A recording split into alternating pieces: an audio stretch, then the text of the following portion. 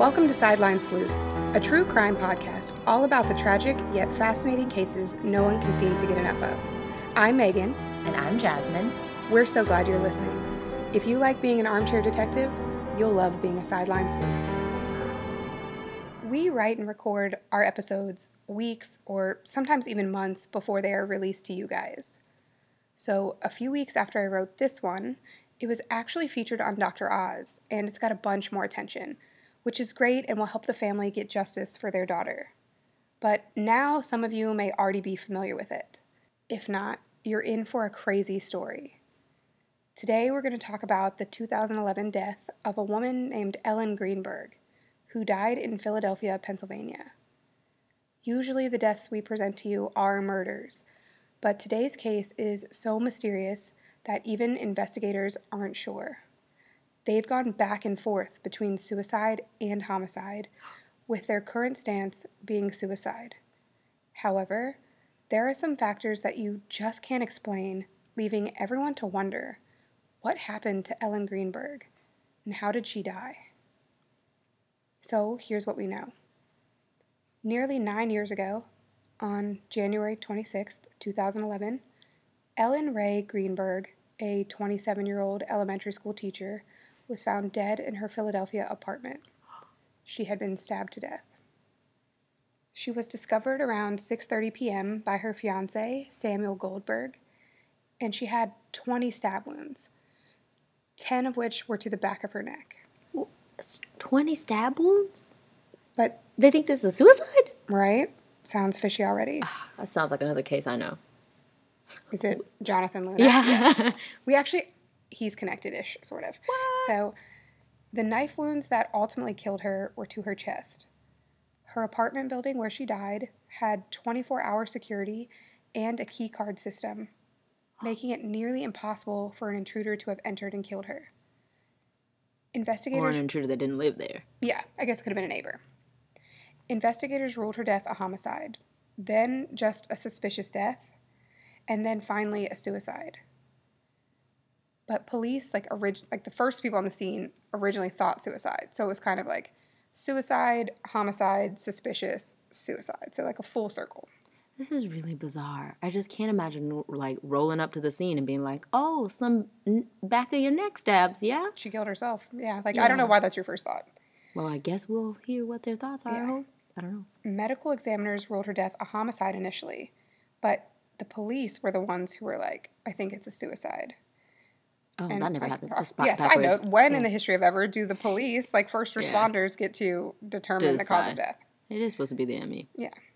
On March 7th, so more than a month after she died, her cause of death was changed to suicide by the medical examiner, allegedly to align the findings with that of responding officers. There's so much wrong with that, but okay. Neighbors would later tell police when questioned that other than them hearing Samuel Goldberg, Ellen's fiancé, banging on the door to the unit just before he found her, there were no signs or sounds that indicated there had been any kind of disturbance. Wait, why does he have to bang on the door? Doesn't he live there? He does live there, but here, I will tell you. This is my key card theory that I'm already developing, but Yes. Go ahead. Ellen's behavior leading up to her death is what you might call worrisome. People close to Ellen said that she was going through an abnormally anxious time period because she was about to get married. Her wedding was stressing her out. And she was a teacher. And I'm sure I'm a little biased, but there is no stress like teacher stress. Reportedly, about a month or two before she died, her behavior changed so significantly that she went from being bubbly and outgoing to everybody noticing her being anxious and unsettled. When they asked her what was going on, she said that there had just been some changes at her job, like some new regulations. It was just stressing her out. A woman named Debbie, who said she was one of Ellen's best friends, said that Ellen went from being, quote, one of the happiest people I knew to being filled with anxiety, end quote. One of her coworkers, a woman named Amy, said that, yeah, of course Ellen was stressed. Teachers are stressed. But she didn't seem to be any more stressed than the rest of them. That's not a good benchmark. Yeah, because we're all on fire and you're a little bit more on fire doesn't mean we're not burning. All of us are on fire. This is fine. Yeah. All of our fires are equal, so no need to panic. Don't call up the fire department. But anyway, Ellen sent out save the dates for her wedding, which would have been in August of that year. She sent them out 4 days before she died.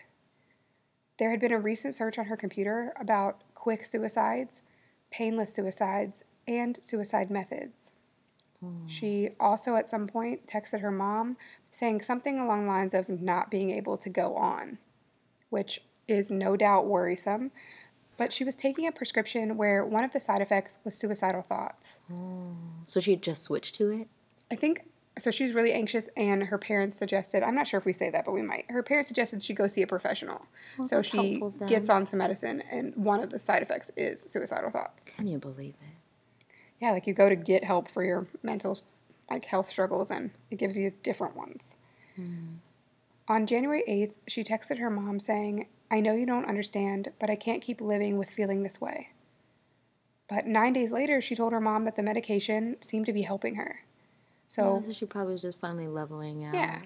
So like I said a second ago, her parents suggested that she go see a professional. And Ellen said, okay, I'm trying. Just a bit scared for everything. And then she did go see a psychiatrist. 3 times, actually. He prescribed her Klonopin and Ambien, a sedative and a sleep aid, and then an anti-anxiety medication not long before her death. Warnings for the medication included suicidal ideations. The National Center for Biotechnology Information researched the link between self-harming behaviors and benzodiazepines. That study examined a case of a, quote, previously stable 62-year-old man who inflicted serious stab wounds to himself twice within a month while taking the psychoactive medication, end quote. Oh my goodness. Although something like that is rare, other institutions in Canada and Sweden have published similar studies that associate self-harm tendencies with the use of benzodiazepines. Dr. Oz said that Ellen was prescribed Zoloft and Xanax, but neither of those were found in her system. I repeatedly saw Klonopin and Ambien in my research, but her parents didn't correct Dr. Oz on the show, so something like that. So there's like a sleep aid and an anxiety medicine, but I'm not sure like which, but you know. There's been conflicting reports about what the exact prescription was. Okay. But I'm sure they all have the same generic name, right? They just have a fancy... Yeah, potentially. I think there's lots and lots of different, you know what I mean? Yeah, but they all essentially do the same-ish thing. Yeah. Either Also, way, she was Linda- prescribed medicine by a psychiatrist that was supposed to help with her anxiety. Yeah. Dr. Oz said that taking these medications and then suddenly stopping can lead to severe psychoactive withdrawals, which can include aggressive behaviors and suicidal thoughts. So they weren't found in her system, so that means she was taking them and then she just stopped abruptly, and then that's what led to it. So it seems like either she was taking them and they gave her suicidal thoughts, or she was taking them and she stopped and they gave her these. Gosh, it's like you can't win. Yeah, it's so dangerous you have to tiptoe around so many things. I feel like there's not a lot known about, like, I guess antidepressants and anxiety medicines, but like people, I mean, you have to try them because you can't. I mean, I understand the need to. Yeah, it's just like it's tired of living that way, needing some extra help. Yeah, there's nothing wrong with needing extra help, but it is kind of worrisome to be like, am I going to create a new problem? Yeah, there's not enough known about it. It really is just trial and error, and that seems like a different, I don't know, level of scary or different realm of scary. Not that this is related to depression, but do you see the Humira commercials on TV? The medicine sounds familiar. I can't. Every time they're like, take this, like take Humira if you have this, and then it lists the possible side effects, and they're always so much worse than whatever you were taking Humira for, and I'm like, I will take my chances. Yeah. So just. But then also I feel like, well, I guess, yes, because they're always doing like the speed talking and listing all the crazy things, and you're like, what? But then you have to realize that the people that are taking those medications, whatever they're going through, whatever. They're probably like at their lot, like, I got to do something, Yeah. Sad day. Ellen's psychiatrist, also named Ellen, said that she, the patient Ellen, was feeling overwhelmed at work and described her as having severe anxiety, but said there was never a feeling or any inclination that she was experiencing suicidal thoughts. She diagnosed her with an adjustment issue with anxiety. She didn't note that Ellen was depressed or anything like that. It was just anxiety. She went on to say that there were no issues with Ellen and her fiancé Samuel, that Ellen spoke highly of him and always did so with a smile. Weeks after her death, the Pennsylvania Attorney General's office said that an analysis of Ellen's computer found those searches I mentioned earlier: methods, quick suicide, and painless suicide. Remember the painless one, I guess. That should just, like, hold on to that thought in your brain. All right, classic foreshadow. Her parents say that just because those searches were on her computer, that doesn't mean she was the person who searched them. That's what I was thinking. I was like, is it her How do you only her know? computer? Yeah. Or, Or yeah, I search things on yeah. Jonathan's computer I all the like time. I leave mine logged in, like, and people will come in and be like, Megan, can I use your printer really quick? Like they do, like in my office, they'll do anything. So I don't know what they're looking at. Child, I have my Chromebook out on a desk away from the kids, and sometimes they still search on it. Like, how do you get over there, kid? By her third appointment, her psychiatrist said that Ellen was improving. The Ellens saw each other last on January 19th, 2011, and then Ellen Greenberg died on January 26th, just 1 week later. Gosh, that's such a... well, if she's saying that, also in 3 sessions, I think there's a lot of stuff that you might not necessarily uncover. Yeah. It's just hard to get to the meat of people's real experience. But to say that you had no inclination, and that was like right around the time period where apparently it was so bad that she was like on the verge. Yeah, and everyone no was inclination, not even like, well, I was, we weren't there yet, but but she was like, no. Yeah, and she's probably trained to like tiptoe around those questions and get that get a feel for that. Ellen's father, Joshua, said that not long before her death, Ellen asked if she could move back home and live with them. That's big. And like she gave no explanation. She's about to get married. She said it had nothing to do with Samuel. She just wanted to come home. One of the markers that someone might be experiencing suicidal thoughts is that they make preparations. They might visit family or friends that they haven't seen in a while, make a will, give away possessions, things like that. Making plans for the future directly contradicts making plans for the end of your life. So if she was suicidal, she was going to go home to say bye to her parents, why did she send out the save the dates just 4 days before she died? Yeah. But true, I feel like also when you're starting new medications, like you can be up and down. Yeah. Another thing her parents mentioned was that she filled her car up with gas on the way home from work on the day that she died. Why do that if you're not going to drive it? And she was also making a fruit salad literally at the time she died. Like the knives on the counter, she was cutting fruit. Why are you about to eat fruit salad? This is very bizarre. She was making wedding plans, and she was scheduling things with her friends. So none of it really makes sense. But let's talk about the crime scene. When Samuel, her fiancé, found her, she had a 10-inch serrated knife lodged 4 inches into her chest, so deep that he didn't even notice it at first. That same knife caused the stab wounds all over her body. Asterisk. Some of her injuries were 8 shallow wounds about 0.2 centimeters in her chest, a scalp wound that was 2.5 inches long, and a 2-inch deep wound in her abdomen. A scalp wound? Like a gash, kind of, I think. Okay, so not necessarily created by the knife. We'll get there. Oh, thank you for She had 10 wounds to the back of her neck, and then there's an image posted on the Justice for Ellen page that says, explains all of them. So 20 stab wounds total, 10 to the back of the neck, 8 to the chest, 1 to the head, 1 to the abdomen. So it was a stab wound. Okay.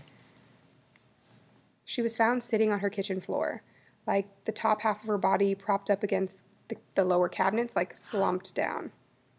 There were 2 clean knives in the kitchen sink and freshly sliced fruit on the counter. In her left hand, she was holding a practically spotless white hand towel. The apartment showed no signs of forced entry, and it was locked from the inside. So Samuel left at 4:45 to go to the gym. And Ellen had got let out of school early that day because a blizzard was coming. So they hung out at home for a while. At 4:45, he goes to the gym. He returns 30 minutes later, so it's 5:15, and he is unable to gain access into the apartment because the door had been locked with the swing bar from the inside. Yeah. So he's trapped in the hallway for more than an hour. He's sending Ellen really angry text messages because he thinks she's locked him out and is refusing to let him in. But why would she do that? I don't know. At some point, he goes to the only security guard downstairs and asks for help breaking into his apartment, but that guy tells him that it's against the policy. So eventually, he kicks the door in himself and finds Ellen. The apartment building security cameras only pick up individuals who enter the building through the lobby, so there is no record of an intruder. Oh, gosh. And there are no cameras in the hallway leading up to the units. And, as you know, there was no sign of forced entry into their specific unit either. Except for the kicked-in door. Yeah, but he did that, so that was, like, explainable. And because the snow surrounding their balcony, they lived in the 6th floor unit, was undisturbed, they didn't think an intruder could have entered or exited through the patio. This is wild. Yeah. This is... So either Ellen killed herself or someone who's allowed to be in the building with a key card killed her, and then where did they go? The locked door. It still is weird. Samuel called 911 at 6:33 and performed CPR on Ellen. But 7 minutes in, he was told to stop when he noticed the knife lodged in her chest. Oh my gosh. Investigators said in addition to there being no sign of an intruder, there was also no evidence suggesting that Ellen tried to flee or defend herself against an attacker. Police found no signs of an intruder anywhere in the apartment. It was clean, the furniture was in order, nothing was out of the ordinary. My mind is completely... It just seems impossible. Yeah.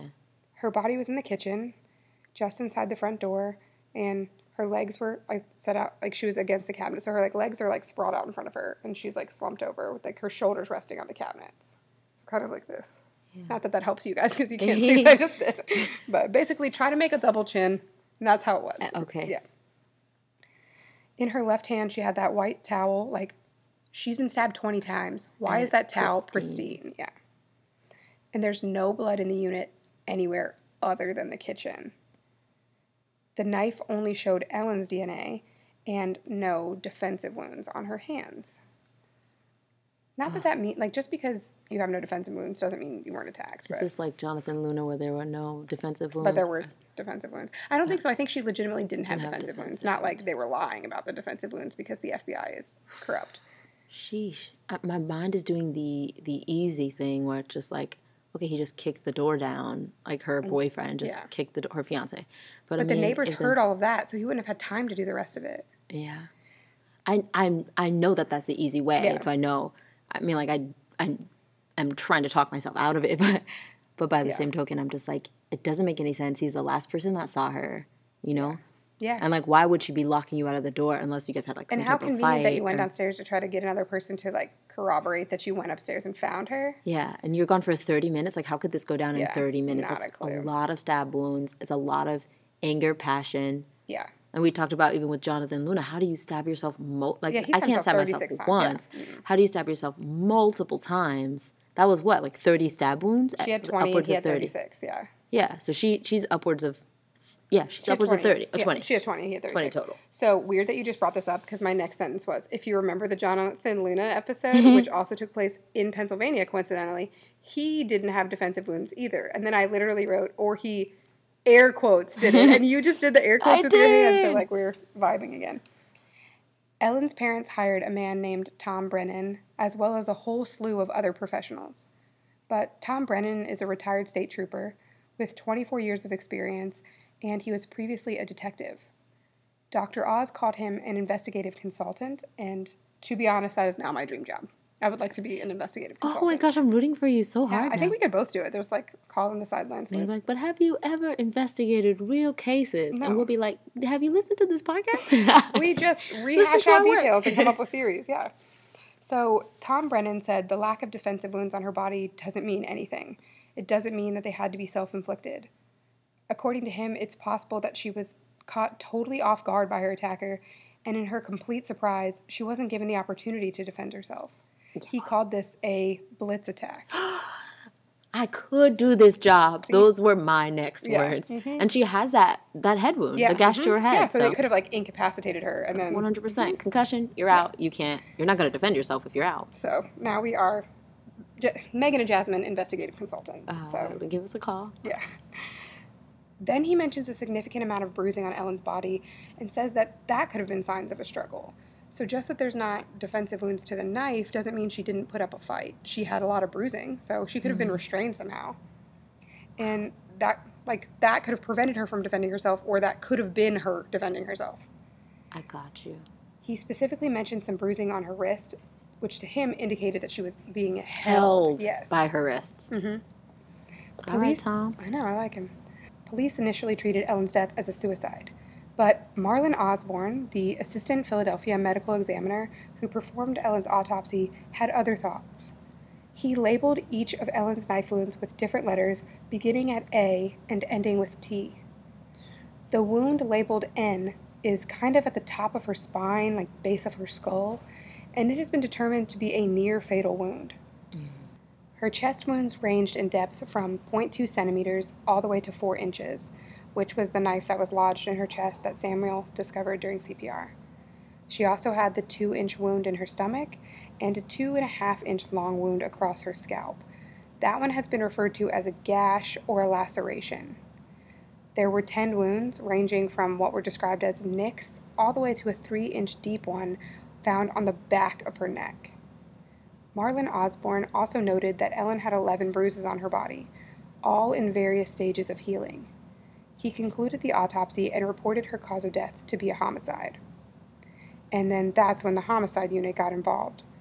But on January 29th, they said that they were still leaning towards suicide despite that ruling and looking into the quote-unquote mental illnesses that Ellen had. And we mentioned earlier that the police do not get to decide your cause of death. Yeah, and I'm grateful for that. Who are y'all? The Emmy is a doctor. Yeah, and he's trained to do this, and he would know the science and, the impossibility of something.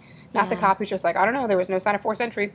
Suicide. He'd be like... thinking about the spine base of the skull thing? Yeah. We're going to talk about it. Okay, yeah, that to me doesn't feel like something you can do yourself. To yourself? Yeah. Remember in Jonathan Luna when they said he got stabbed between his shoulder blades and we were sitting here the whole time trying to hit ourselves in the back right there? Could we stab ourselves between our shoulder blades? It doesn't feel right for me, and I don't know. I haven't heard one suspicion of this fiance fella. And so, I don't know. I don't know if we never get to a person, I guess. It's just more I guess we can get to a person once we get to the people to agree how it happened. Okay. Yeah. I don't like the idea of the medical examiner coming to an independent finding and then switching it to match a police report. Collusion or something. Yeah. Why are you doing that? Were you bullied into this? I don't know. So, to try and help them be more sure about Ellen's manner of death, investigators hired an outside neuropathologist to look at Ellen's spinal cord. Remember, she had injuries to her neck, so they wanted to see if the spinal cord was damaged, and that would have caused paralysis, and then she would not have been able to continue the stabbing, including the fatal one in her chest.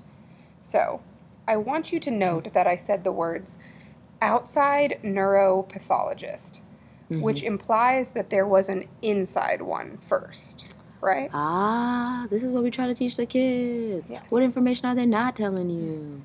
There is just one sentence in Ellen's autopsy about neuropathology, and it said, quote, neuropathologist Dr. Lucy Rourke examined the spinal cord and concluded there is no defect of the spinal cord, end quote.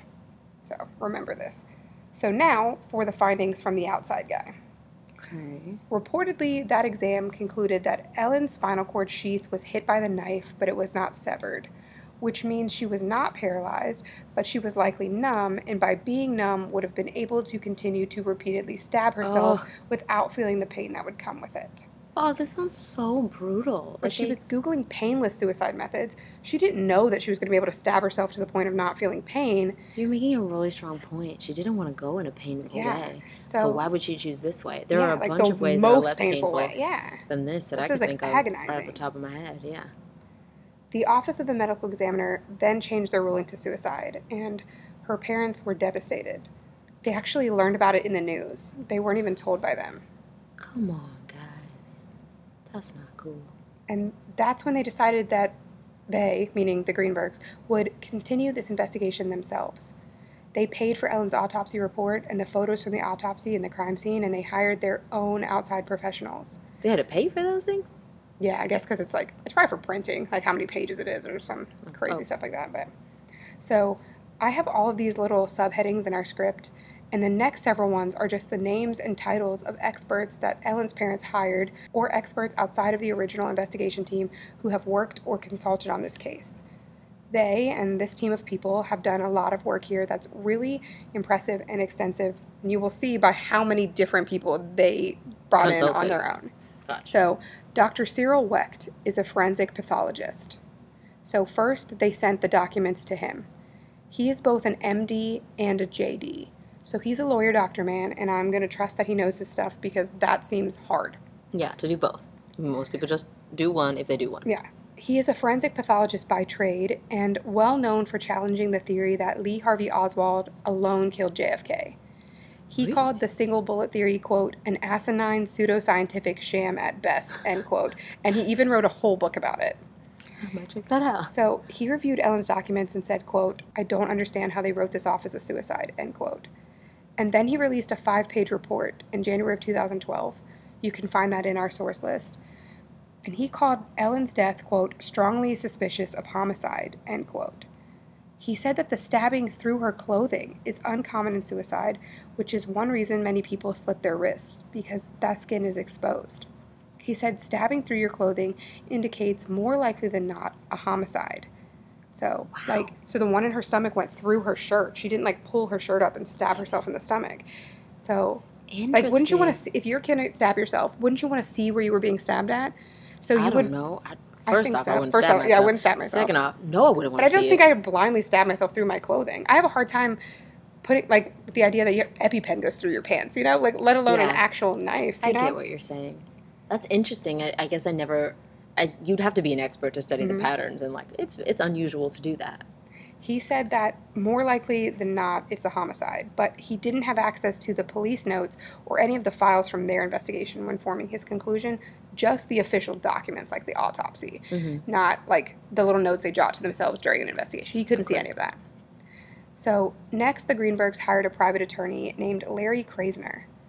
Police wouldn't release their files to him either, but they were able to look through everything, but they couldn't make copies or take photographs of them.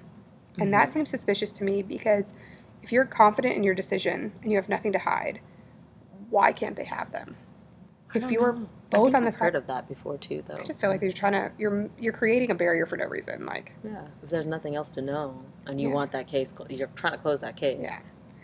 Well, it's close to them. It's a suicide. Yeah. So if you're confident it's a suicide, then show them your notes. If you're both on the side of justice, what is your reasoning for not giving the family this information? And Larry Krasner is not currently their attorney, but he was the first guy that they brought in. So remember that outside neuropathology comment a little bit ago? Yes, I do. Well, the note mentioned a woman named Lucy Rourke Adams, who worked for the Children's Hospital of Philadelphia, but was doing contract neuropathology work for the medical examiner in 2011 when Ellen died.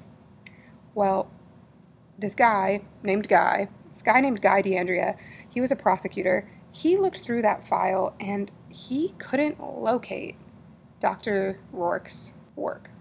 He couldn't find anything. Just that one sentence that said she said it wasn't damaged, but nothing about her actual report. Just that sentence in the summary. So there's no neuropathology report. There's no evidence that it ever existed or that she ever said that. That she ever did it. She ever even saw the part of her spinal cord. Nothing. So he requested from... But they weren't allowed to take pictures of this. No, they have anything official, like the autopsy, the medical reports, they have all that stuff. It's just the police's notes that they can't have. Okay. The really informal communication. Yeah. Official case documents the family got, but not investigative notes. And in those notes, there's no proof that she ever said anything or ever had anything to do with the case. In the official case document, it says that she looked at it and concluded that it was not damaged the part where she'd be paralyzed.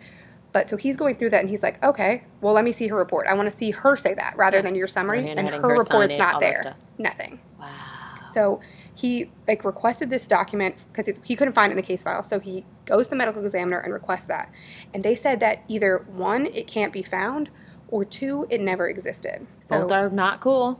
Yeah, that's a great way. Both are not cool. So he decides then to contact her. Heck yeah, that's what I was thinking. And there's not even a receipt or an invoice. She's a contracted neuropathologist. So she would have one. There should have at least been an invoice or a receipt that said she did that for them. Even if you can't find her report, there's no receipt or invoice either. The transaction. Yeah. Even just for tax purposes.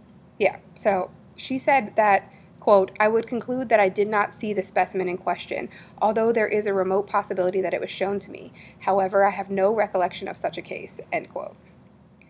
That's a pretty neutral statement. I guess that would mean maybe they showed her unofficially, hey, what do you think about this? But she didn't really work on it. So then why did you put in your document that she was your... Did. There's a lot of sketchery around that. Yeah. I don't feel good about that at all. I just don't know why the police would falsify or, like, I get it in certain cases, like Jonathan Luna or Tom Brown, when the suspects are the cops, but, Yeah. like, These and you have guys are something, just like some Pennsylvania dudes. like, they have something to gain or lose by it, like, swaying things a certain way. I don't know. So, to me, it feels strange. Like, maybe they just missed something and then didn't want to admit that they missed something. Cover their butt, they just wrote that in there really quick. Like, Dr. Lucy said that it was it's all good. Yeah, it's all good. And then they're like, you can't prove that Dr. Lucy ever even was consulted. This is very strange. Yeah. So Tom Brennan, the retired state trooper detective guy, is a member of this really cool thing called the VDOC Society, which, if you don't know what it is, Google now, VIDOCQ, or Google at the end of this episode. But it's a bunch of investigative professionals who get together and use their expert opinions and experiences to review cold cases, and they do it for free. And their website, it says Truth Begets Truth on it, and it just looks like an undercover society of badass cops. And you also want to be part of that, I would love to do that. That would be goals. So Tom Brennan discovered that there is a portion of Ellen Greenberg's spinal cord in storage at the medical examiner's office. So they had it, they just never consulted a neuropathologist. So then he hires this guy named Dr. Wayne Ross, who you might remember, but probably not, as being the forensic pathologist who did Jonathan Luna's autopsy. Okay. Yeah. So he worked at the Lancaster County Coroner's Office. So he hires that guy, and Dr. Ross says that one of Ellen's stab wounds penetrated her cranial cavity. So that's the one you were talking about, the base of her skull at the top of her spine, and it, quote, severed the cranial nerves and brain. As a result, she would experience severe pain and impaired or loss of consciousness, end quote. Apparently, her wounds also caused a brain hemorrhage, which would have prevented her from being able to continue to stab herself or allegedly stab herself at all. Wow. That's polar opposite finding. Yeah. After straight up examining her spinal cord, like, how else do you, how do you refute that? Yeah. Oh, I'm very upset. But I like this Wayne dude. So the first neuropathologist said that she was numb and she would feel no pain. And then Wayne's like, no, she would have been experiencing extreme pain. Which we know she didn't want. And yeah, because she was Googling painless suicides.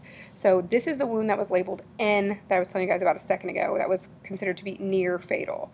So why did investigators claim that a neuropathologist, a very specific and well-known one that you could look up, looked at it if she didn't? And also the big question I'm asking is, how did Ellen Greenberg fatally stab herself while experiencing extreme pain, her brain hemorrhaging, and also being unconscious? You don't. Yeah. It doesn't add up. Even with just like, if you're in extreme pain, how are you going to continue to do that? Because it goes back to the fundamental, like, if you're, how can you stab yourself multiple times? Yeah. How can you stab yourself multiple? Super painful. But then these other things are scientific. How do you will yourself to do that once you've experienced the first bout of pain? Mm-hmm. Yeah. So honestly, the numb conclusion would have made way more sense. But the problem here is that both of these reports are coming from extremely credentialed experts, but they're totally opposite. So who do you believe? Well, if you want it to be suicide, you're going to believe that other person. But if you want it to be homicide, you're going to believe Wayne Ross. But who do you believe if you just want the truth? Who is more right? Who do you trust? As a former science teacher, it's a numbers game. You try to replicate the results. You get more experts. You get more conclusions. And if more and more experts are concluding homicide, that's who you trust. If more and more experts conclude suicide, then that's who you trust. But you don't trust the outlier. So, a man named Henry Lee, he's a forensic scientist in Connecticut who is maybe best known for testifying on behalf of the defense in O.J. Simpson's murder trial, but he also worked on other high-profile cases like John Benet Ramsey in 1996. Wow. So, what did Henry Lee think about Ellen's death? Homicide. He concluded, quote, the number and types of wounds and bloodstain patterns observed are consistent with a homicide scene, end quote. It's worth mentioning that Henry Lee has come under some criticism. In 2007, a judge said that he hid or destroyed evidence from a crime scene, an allegation that he, of course, denies. In the summer of 2019, the Connecticut Supreme Court concluded that he, quote, erred in murder trial testimony, end quote, by saying that an item tested positive for blood when in fact it was not tested at all. Oh, perjury. Yeah. So He's still highly respected in the forensic science world and is the director of forensic research and training at the Henry C. Lee Institute of Forensic Science and a professor in forensic science at the University of New Haven in Connecticut. He works as a consultant for countless police departments and has written or co-authored over 40 books. So he may have made a little mistake, but that doesn't invalidate his conclusion. Yes. But I felt like I should tell you that he's not always right. Okay. The Philadelphia Inquirer, not to be confused with the national tabloid, covers local Philadelphia news. They had 2 independent experts also review the medical examiner's reports, autopsy photos, and crime scene photos. One was Gregory McDonald, Dean of the School of Health Sciences at the Philadelphia College of Osteopathic Medicine and Chief Deputy Coroner for Montgomery County. In reference to the shallow hesitation cuts on Ellen's body, he said, quote, "Those tend not to occur in homicides. They, meaning attackers with a knife, will stab you, not hesitate significantly. The other issue is it wouldn't have been impossible for her to inflict them upon herself. It is unlikely, it is unusual, but it is not impossible," end quote. Ellen didn't only have hesitation wounds, though. Other than the fatal wounds, she had others that were several inches deep. He said that the depth of those wounds, how many she had, I think it was 4, and the force that would have been behind those wounds could mean it was a homicide. He said, quote, "That is not the typical pattern of someone who commits suicide through a sharp instrument like that," end quote. Another thing he noted that was not indicative of suicide was that Ellen's stab wounds went through her clothing when most suicide victims expose skin. So it's 2 people now who have said that. So Gregory McDonald is 2 for 3. It's a homicide. Yeah. All right. Yeah, so gotta keep score. So currently, we have one person saying suicide, and we have everybody else saying homicide. The other expert that the Philadelphia Inquirer used was retired chief criminal investigator for the Washington State Attorney General's Office, Robert D. Keppel. He investigated 2 serial killers in his time in law enforcement, Ted Bundy and Gary Ridgway, the Green River Killer. Whoa, he had some huge ones. Yeah, so he's a guy you want to ask some questions to. He even wrote a book about Ridgway, and he said that the knife being stuck in Ellen's chest was significant to him because he's never seen that in a suicide before. He said, quote, "In this particular case, there's so many wounds, it almost looks like somebody else is doing their thing with her," end quote. Like a rage, just... Yeah. Guy DeAndrea, the former prosecutor I mentioned earlier, said, quote, "For every piece of evidence someone could point to and say, this was a suicide, I think someone could reasonably, on the other end, point to evidence, even sometimes that same evidence, and say that it would suggest a homicide," end quote. It really is. Yeah. Really hard to say, is what he's saying. Yeah, because you have credentialed people, experts you can trust, and they are all over the board. This really stinks. So, most are saying homicide, one is saying suicide, but then Gregory McDonald was kind of split, could be a suicide, could be a homicide, so it's really, divided. Okay, so I'm not as angry as the police for, I'm angry that the police felt like they could determine your cause of death. But, yeah, that's a little overreaching, but... But on the surface, to me, it just doesn't seem like suicide. My gut is just not saying suicide. Yeah, I wish that they'd asked a lot more questions early on. Yeah, I keep looking at this fiance, and listen, no, I'm assuming that no one has named him as a suspect, so guys don't... Yeah. But I just feel like no signs of an intruder. You're the last person who saw her. But you live there, so you're going to have signs of you in there, right? You guys didn't mention that. Mm-hmm. You guys didn't... You know what I mean? I would want to know more. But we would like to talk to Samuel. Yeah.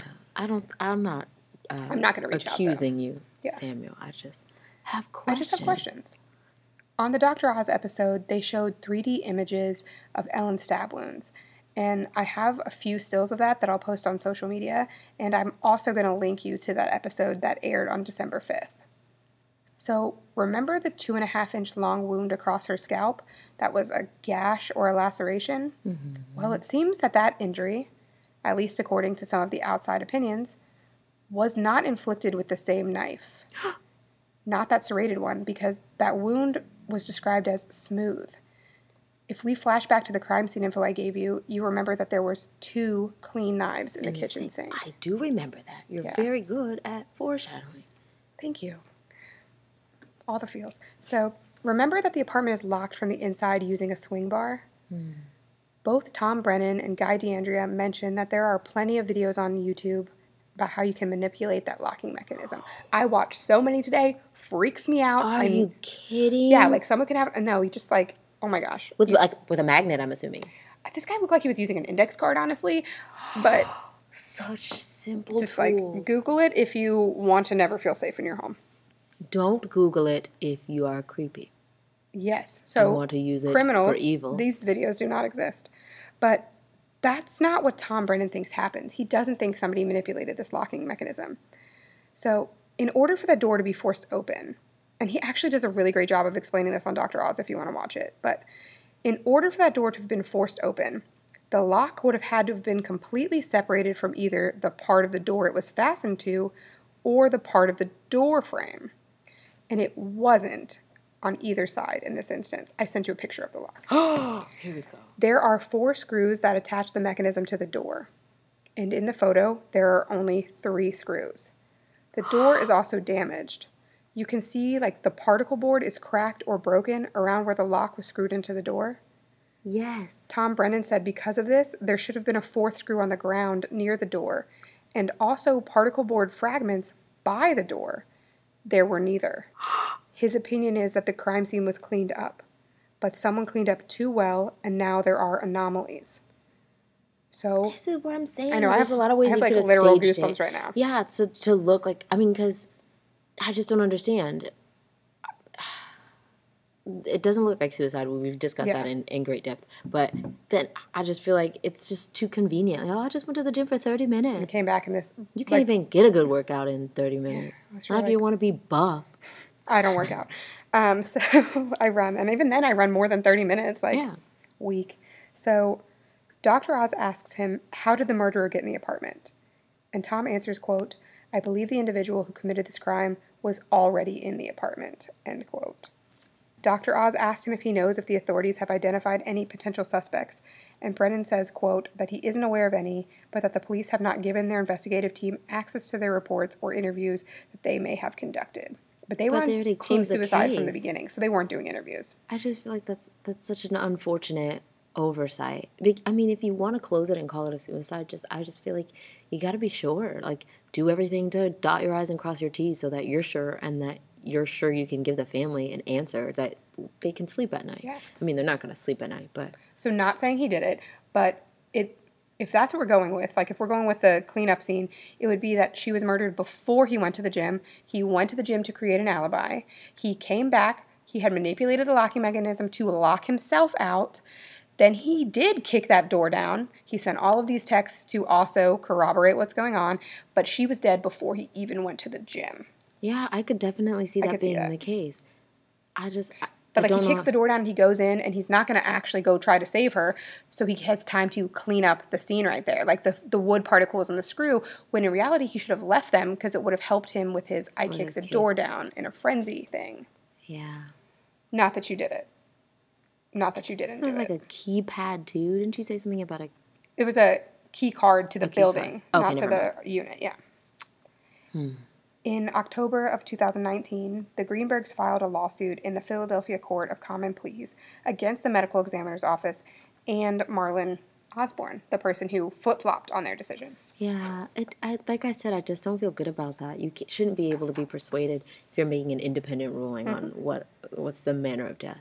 So their lawyer said, quote, under Pennsylvania law, the determination and manner of death is always open to reconsideration based on new evidence, and in this case, there's considerable new evidence, end quote. Her family believes there was a second knife that wasn't recovered at the scene, and that Marlon Osborne was pressured by police to change his ruling to match their beliefs. Apparently, at some point, he admitted to changing the cause of death, quote, at the insistence of police because they said there was a lack of defensive wounds, end quote. The way that Osborne described Ellen's wounds in his autopsy is where the thought of 2 knives come from, because some wounds were described as being smooth and others were described as being serrated. So they didn't create this idea on their own. He gave it to them in his report. Right. So, I was stabbed with a serrated knife, and I remember when I was in the emergency room to get my stitches, the guy telling me how lucky I was that this wasn't more jagged because it's serrated and that it was relatively easy to sew up, but that it would have been a much smoother cut had the blade been smooth. Yeah. So, So there's you can tell a difference. Yeah, you can distinguish between the two types of wounds. It's strange because it seems like Marlon, your boy, I feel like his gut was right. Yeah. I hope I don't know if anything else has developed in this situation, but I hope he just was like, yeah, you're probably right. Their lawsuit includes 3D recreations that I mentioned were shown on Dr. Oz. I sent you them too. Yes, that show the location, size, depth, and angle of all the knife wounds. And that alone, just like, if that doesn't make you think homicide when you see how many on this. It's pretty gruesome. We'll share it on Facebook and on Instagram. It's a recreation, but yeah. It's just like a. It's steady yourself. It looks like a mannequin with like, a clip art of a knife, but it's still like unsettling to see it. You're looking at, you guys got to look at this. If you're looking at this, there's no way someone did this to themselves. No way.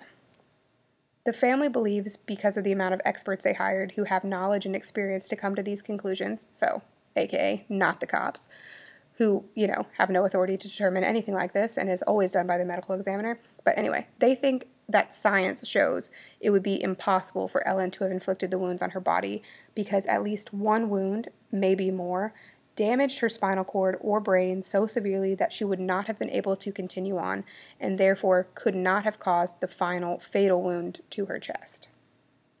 This is a super sad story. I feel like this, if you're a cop and you stumble on a scene like this, you gotta want somebody to be held responsible if someone executes Get them off the street, yeah. Yeah, But no persons of interest have been identified. But here, since you said this is a sad story, let me give you a glimmer of hope. Okay. So, that lawsuit that I just told you about, that was filed in October, January 8th, so just last week, they found out that the objections from the Philadelphia Medical Examiner's Office and Dr. Osborne were overruled and that her case can proceed through the courts and be reopened. Oh, that is good. It might be months or maybe years before real progress is made, but now they're at least being forced to look at the cause of death and why he changed his ruling. Yeah, I had another thought when you were talking about, I guess when two thoughts. And after finding her, when the cops were just like, hey, we're going to look at her mental illnesses as like the reason for all this, I feel like that's a real disservice. Just because somebody suffers from mental issues doesn't automatically mean that that's just like the way that things go. Yes, different medications have different side effects. You can consider it, but consider everything then. Mm-hmm. And then the other thing is, with her laptop, can you imagine that search query being from the person who did it? Especially if they're often in the apartment. Wouldn't that be convenient? Often in the apartment and searching a manner of death that could be attributed to the victim. Mm-hmm. Do you know what I mean? Yeah, so how do I kill her in a way that's painless? Yeah, what? Oh my gosh, I totally see where you're going. At first, I was just like, oh, he did it to like help his own case, but no, maybe I'm saying he, it could be she, whatever. They looked it up because they were doing their own research because they wanted to kill her. That's what I mean. Oh my gosh. Sometimes I wish we could cuss because mind blown. Yeah, blown. There we go. Because that was not the word I was going to use. So that's where things are today, kind of in limbo. There's ongoing litigation, and at the time of this recording, Ellen Greenberg's death is still officially classified as a suicide. Sunday, January 26th, will be 9 years since she was mysteriously stabbed to death while being allegedly alone in her locked apartment. If you'd like more information about this case, you can visit the Justice for Ellen Facebook page. If you have any information about the death of Ellen Greenberg, please contact the Philadelphia Police Department's 5th District at 215-686-3050. You can also submit tips online at phillypolice.com. Thank you for listening to Sideline Sleuths. If you have any comments or questions about this case or just feedback about the show in general, you can find us online at facebook.com/sidelinesleuths. And if you haven't already had the chance, please rate and review the show on iTunes, Facebook, or any social media or streaming platforms available.